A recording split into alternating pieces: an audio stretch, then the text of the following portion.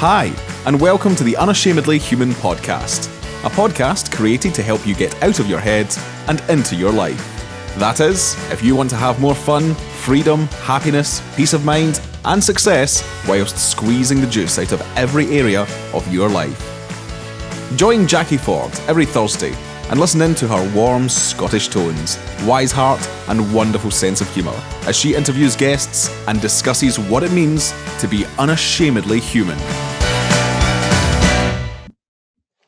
Hi, everyone, and welcome to the Unashamedly Human podcast. My name's Jackie Ford. I am a coach, mentor, and trainer living in Scotland and working globally. My voice may sound slightly different today. I am recovering from flu, a nasty little virus that hit me quite unexpectedly and took me on a journey of insight, growth, and evolution. Today's podcast is a reminder of the beauty of the human experience, no matter how it's being served up to us. Some of you may know that earlier in January, I travelled to Los Angeles. Quite a journey, quite a big flight.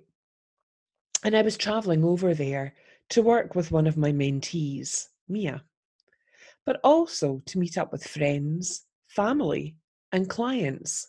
So I was going there to work, rest, and play.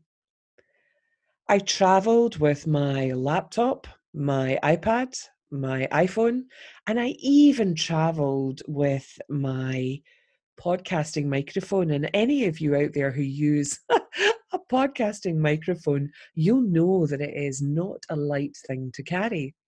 So in my mind, I was completely ready to work hard, to create, to transform, to have this incredibly wonderful experience when I was in Los Angeles, both in terms of moving my business forward, but also moving the lives forward of the people that I met and I was working with.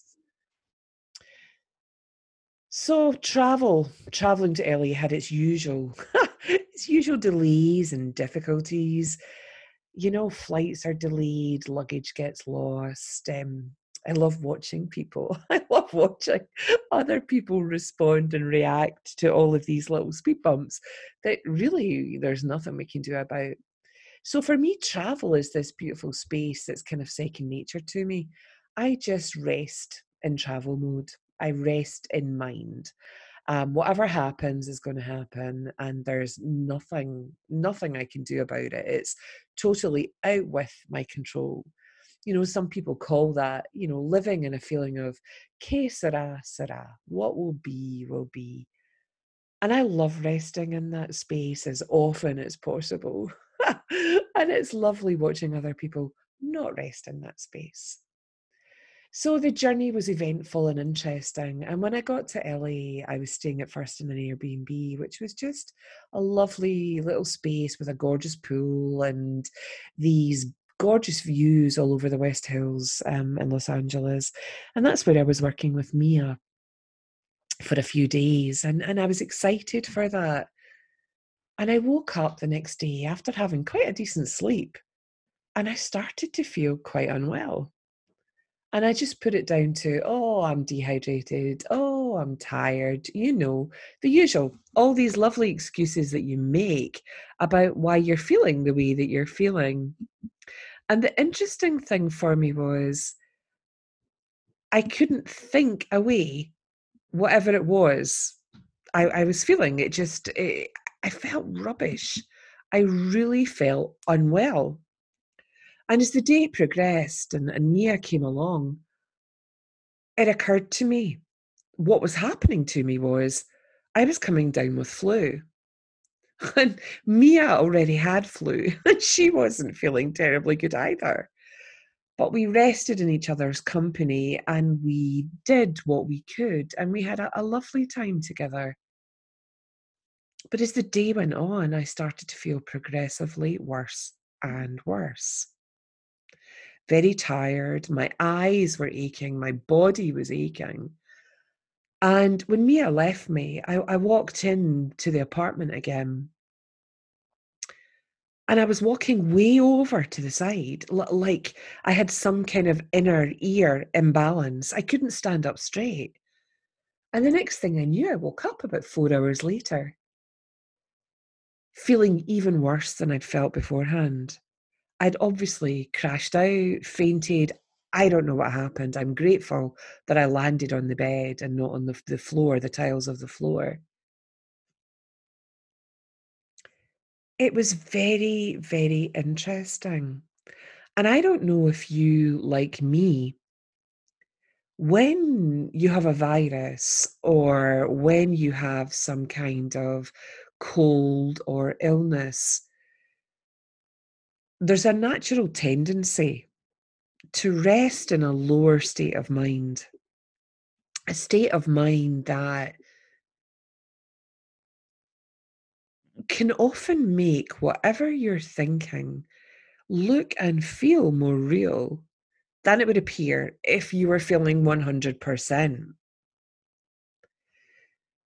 So as the days progressed, this feeling of a low mood and this feeling of tiredness, incapacity was weighing heavily on my mind. I had all sorts of judgments jump in about, you've brought all your equipment, you're meant to be creating, you're meant to be finishing off this online course you're creating, you're meant to be writing your book, you're meant to show up 190% for Mia, if that was even possible. And I was giving myself one hell of a hard time, which wasn't making me feel any better. In fact, it was making me feel even tireder, even more unwell. My body wanted to rest. My mind, my brain wanted to rest. Mind was encouraging me to slow down, not just physically, but intellectually as well. And I had this preconceived idea in my head. That wasn't what I was going to do when I was in LA. I had all these things to do. I had family to meet. I had friends to meet. I had clients to work with. I had my apprentice to work with. And that I wasn't allowed to rest in whatever it was I needed to rest in to feel better. The beautiful thing about this understanding of the principles is when you live life understanding where your experience is coming from with an internal barometer or GPS that is always guiding you via a feeling, you manage to see things more clearly, more quickly. So you have a tendency to notice, to observe, to become the observer of your experience rather than be the experience in itself. This understanding has given me this grace and a willingness to live in a new way that isn't about me or my previous habits, my addictions, or my conditioning and my beliefs. It's an invitation to interface with a completely new life. And what I got to see in that experience of being thousands of miles away from home, really, really quite unwell. It's the worst experience of flu I've ever had. To be alone and not in my normal circumstances, to have had expectations that I couldn't fulfill,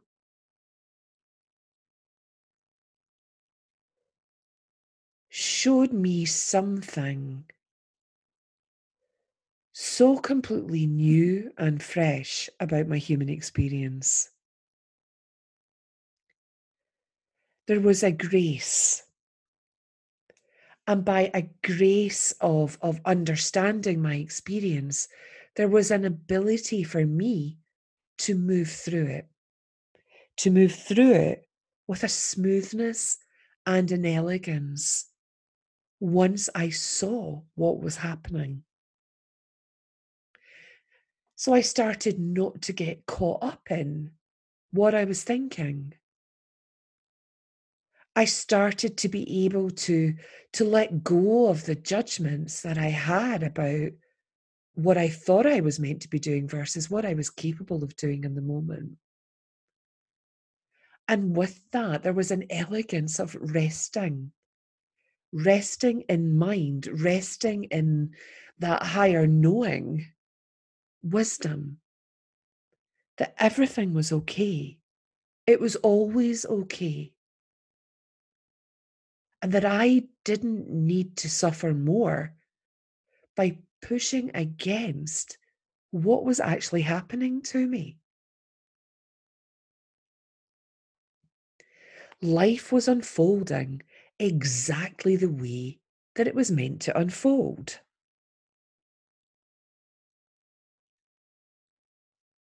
And as I approached this experience gently, I realized I was being mentored by mind, and I was being gently and humbly invited to see this misunderstanding of the true nature of thought that I was experiencing with humility, grace, and also with humor, rather than the judgment and the fear and the anger that I was experiencing when I fought against what was actually happening to me. So we've looked at what is grace, and grace is this ability to move through something with elegance, a smoothness, seeing my experience and knowing where that experience was coming from. So in my travel plans, in my experience of traveling to LA, I could see that even though all of this was going on around me, my experience wasn't coming from that. It was coming from how I was perceiving and thinking about my experience. And what I found with this understanding is always to look towards the true nature of thought rather than the content of what I'm thinking. When I look towards the content of what I'm thinking, so these judgments about I'm not doing enough, I'm here to work, I'm here to meet family, and I'm not able to do that, and this isn't fair, and God, I hate this, and why do I feel so unwell when I want to be home? I want to cuddle Jerry, I hate feeling like shit, which I did fall into at the beginning until I saw what I was doing. I saw that I was falling into the content of what I was thinking rather than the true nature of thought. The true nature of thought is that all thought's impersonal, it's transient, it comes and it goes. I was in a lower state of mind, a lowered state of consciousness. And in that lowered state of consciousness, it's so easy for me and for you to get lost in the content of what we're thinking. But when you're able to see that, it's beautiful and it's funny. I'm always grateful when I have moments of lucidity, moments where I can see my experience clearly, and therefore I don't have to suffer or fight against what is. And during that experience in LA, what I was grateful for was the humility in which that understanding, that grace was given to me. And it's always available in that way. So when you look at, what is humility? And when you look at the dictionary definition of what humility is, they say it's the quality of having a modest or a low view of one's importance. And that always makes me smile because that's the way I used to see it. The way that I see it now is humility is the quality of having a modest or low view of how I am creating my experience of life in the moment, of what thought is telling me, of the information that I'm being given.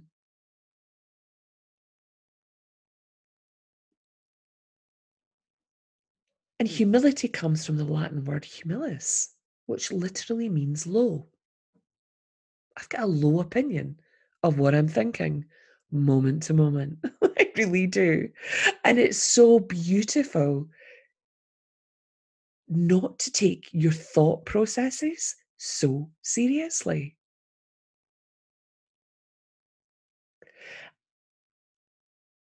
Take a moment to think about times in your life when you haven't been well, or you've had these thoughts and expectations of how you think something should turn out versus how it actually turns out.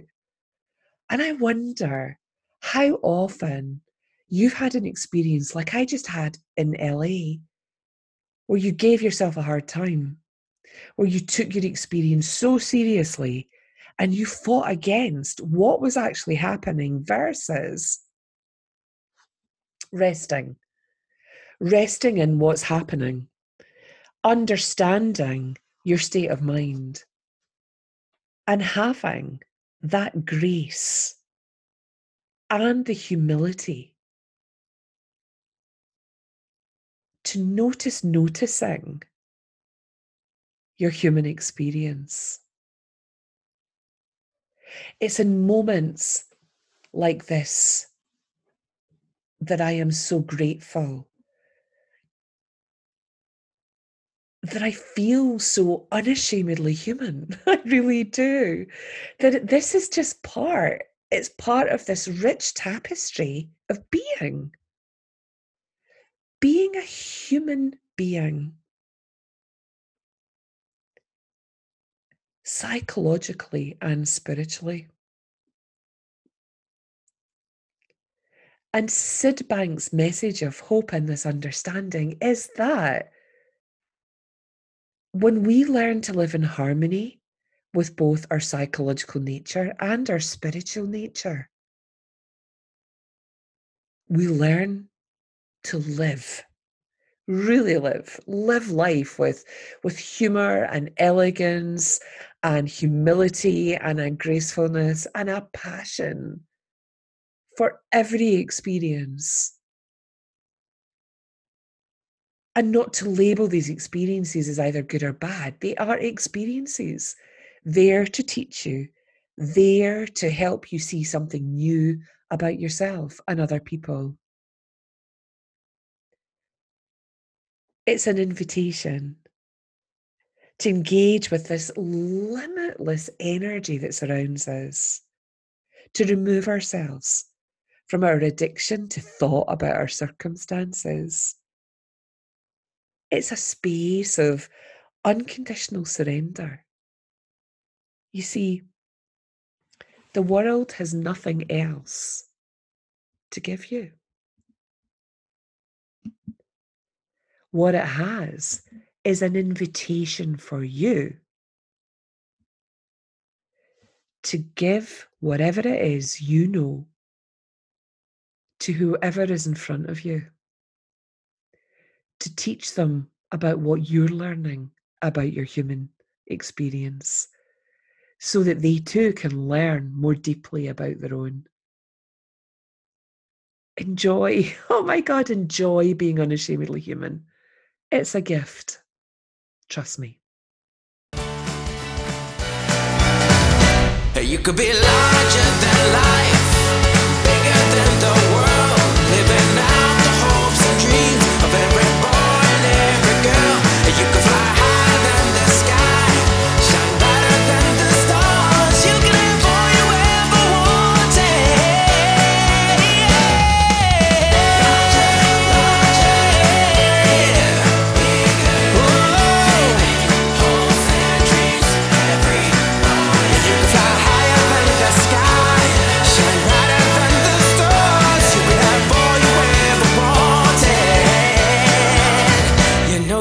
good.